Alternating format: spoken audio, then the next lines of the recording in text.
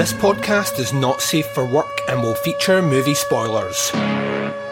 It will feature scenes described of a graphic nature. It will contain language which most listeners may find offensive. Welcome to the podcast Under the Stairs.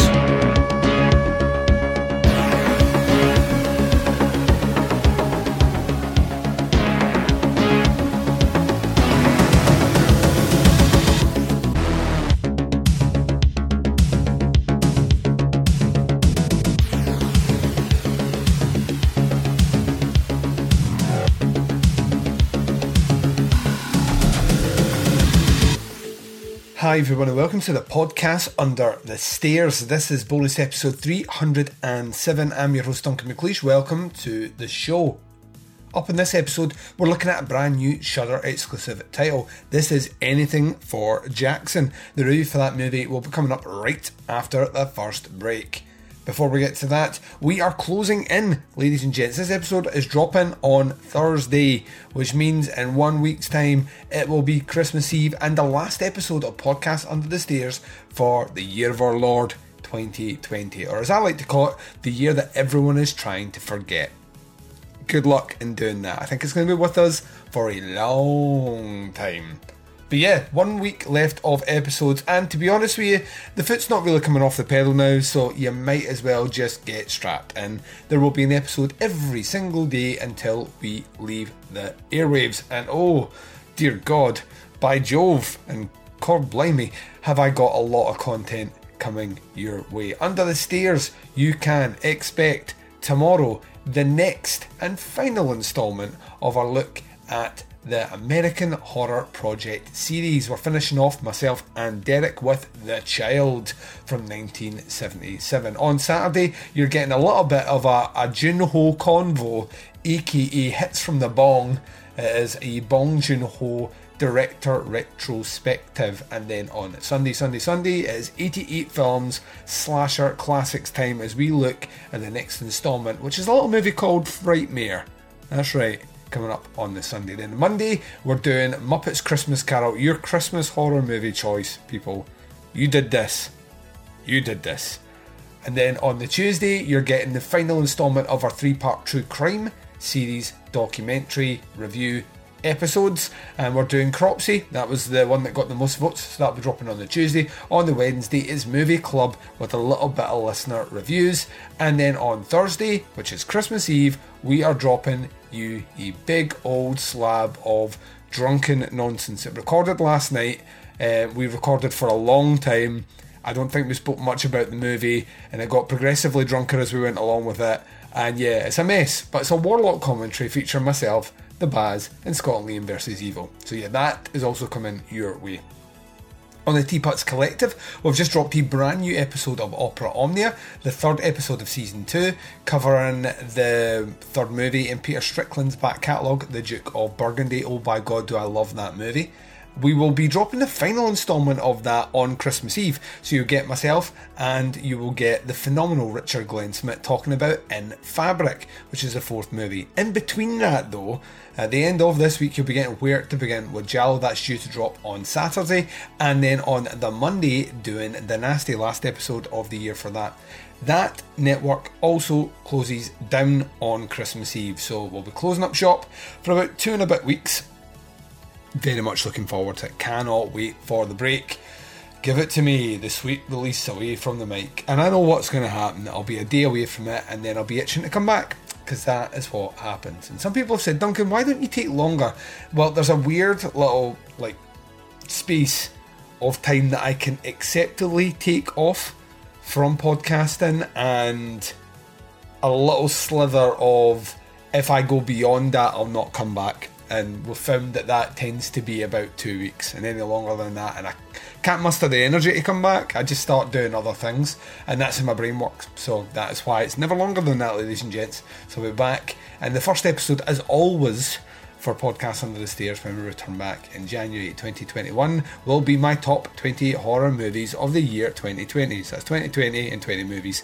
I'm sure someone else has cracked that joke. If they haven't, it's mine now, bitches, finders, motherfucking keepers. Okie dokie, shall we get into this? This movie got me all giddy when I watched it. This is one of those ones that when Shudder drops a title and I know nothing about it, and I sit and I watch it, and my heart grew 3 sizes this watch. My evil Grinchian smile went up past my eyebrows, because this movie is fucking baller. And if you watch one movie this December, Duncan says get yourself that Shudder subscription and check out anything for Jackson. Yeah, I'm already giving you my grade, but fuck it. Some people only listen to the first 5 minutes of the show. You want to know how I know that? Because I look at the metrics. Some of you people disappear after the intro. What are you doing, you crazy people? Come back. Listen to more. We'll be coming back after promos for shows that you love and a little bit of trailer action for anything for Jackson. It's all rhyming now and I'm loving every second of it. Non-spoiler review in this episode, ladies and gents. Coming right up, right after this.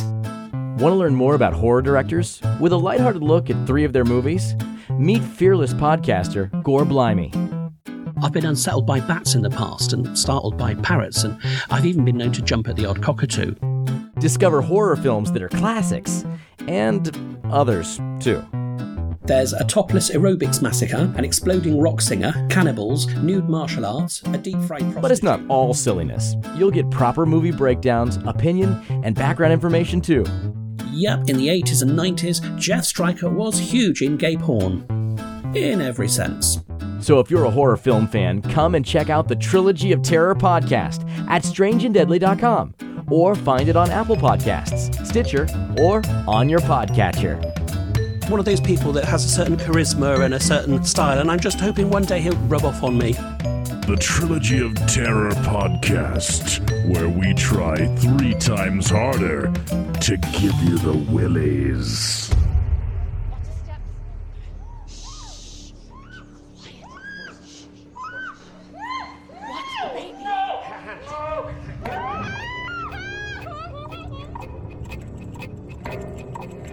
Hello, my name is Audrey, and this is my husband, Henry. We don't want to hurt you or your baby. We feel this would be the best way for you to go missing.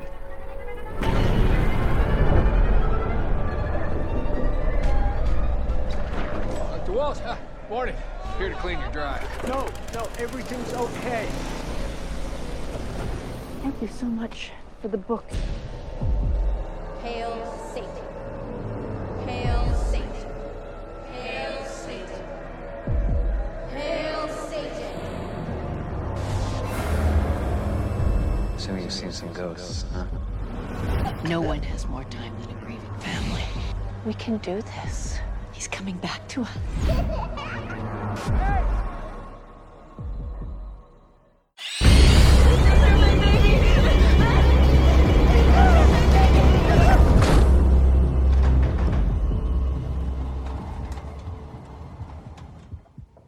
Trick or treat.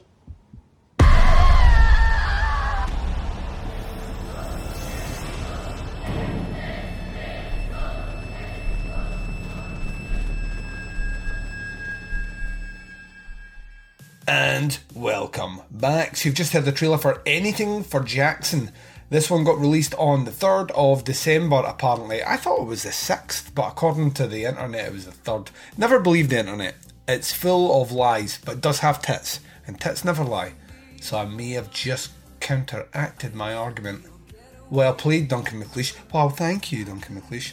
Anyway, this is Anything for Jackson. It's exclusively available on Shudder, so if you've got that Shudder subscription, you can go and check it out right now. If you don't have a Shudder subscription, you get like about a week free, I want to say. Sign yourself up for that. Honestly, this is one that you will want to see before the end of the year. It's directed by Justin G. Dick.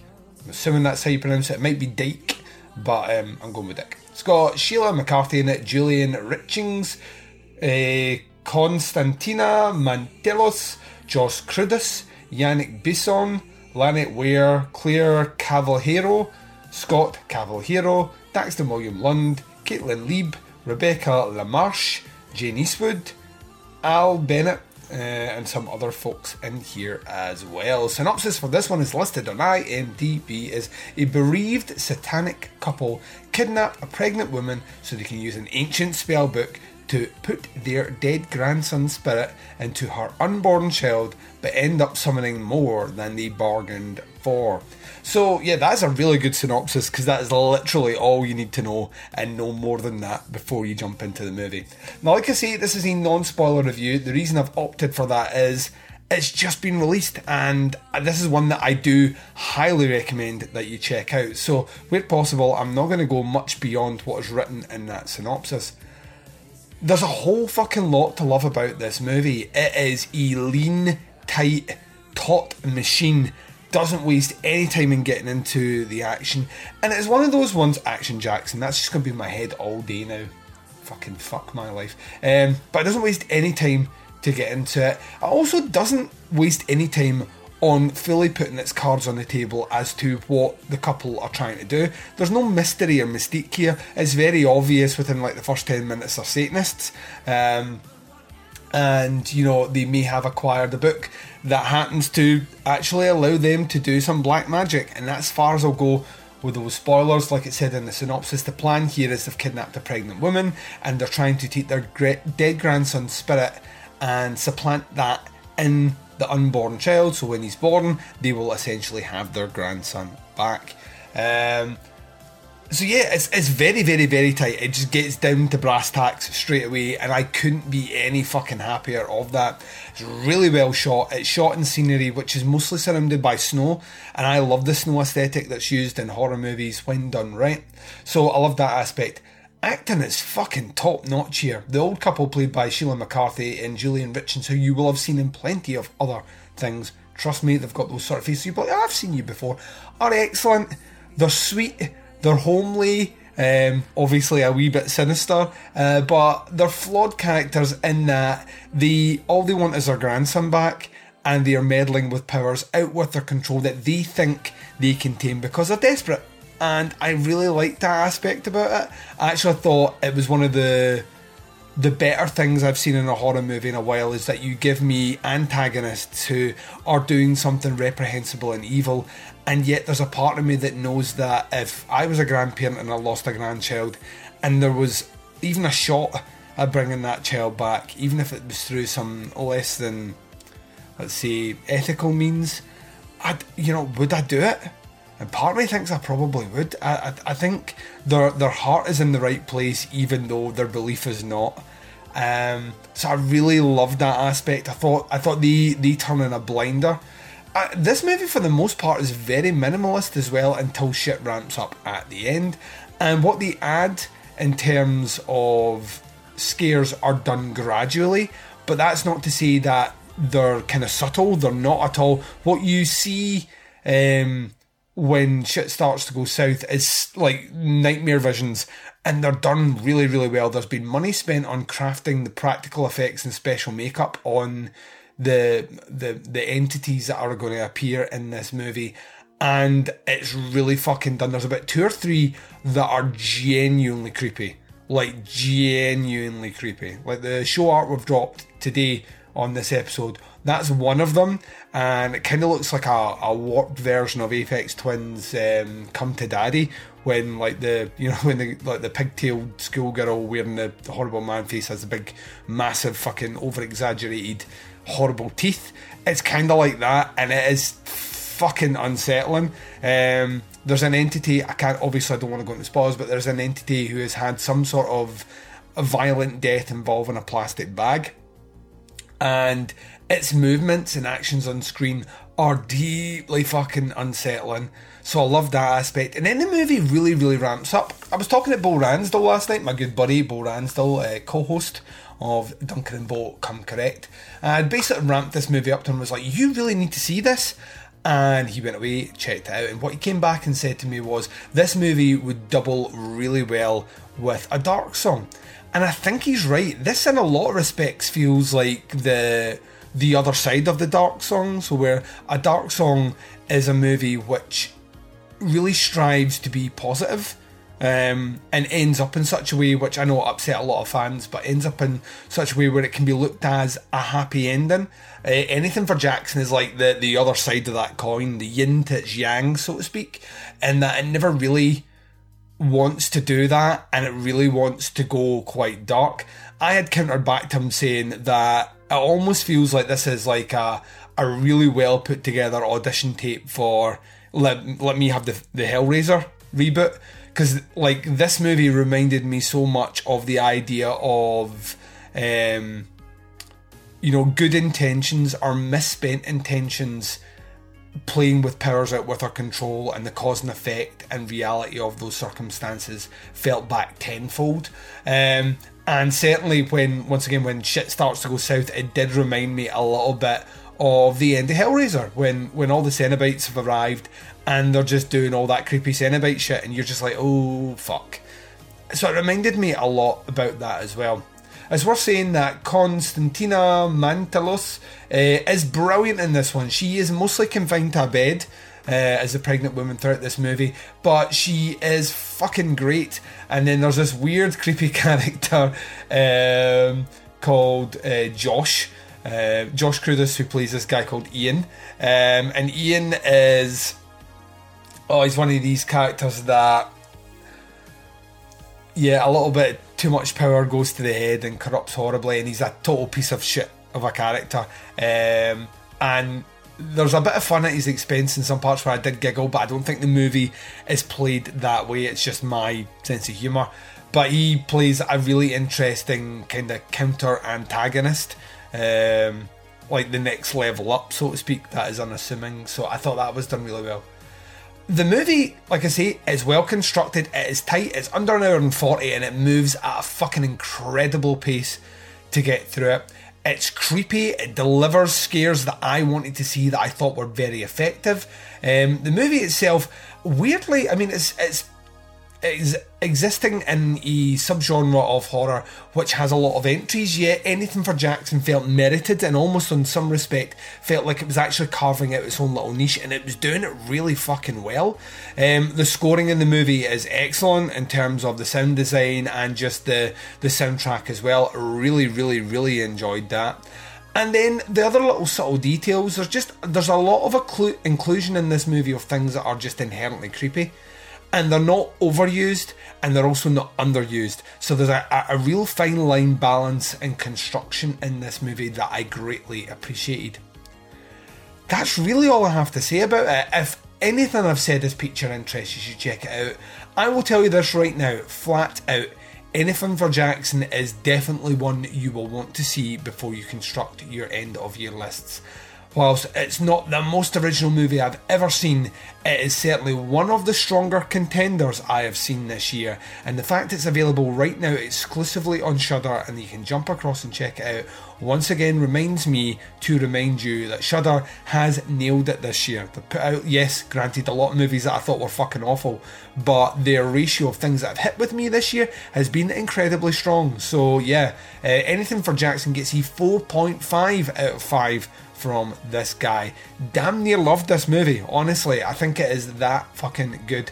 Go and check it out. Available exclusively on Shudder. I'm going to take my final break of the show. When I come back, I'm closing it out, and I'm doing it right after this.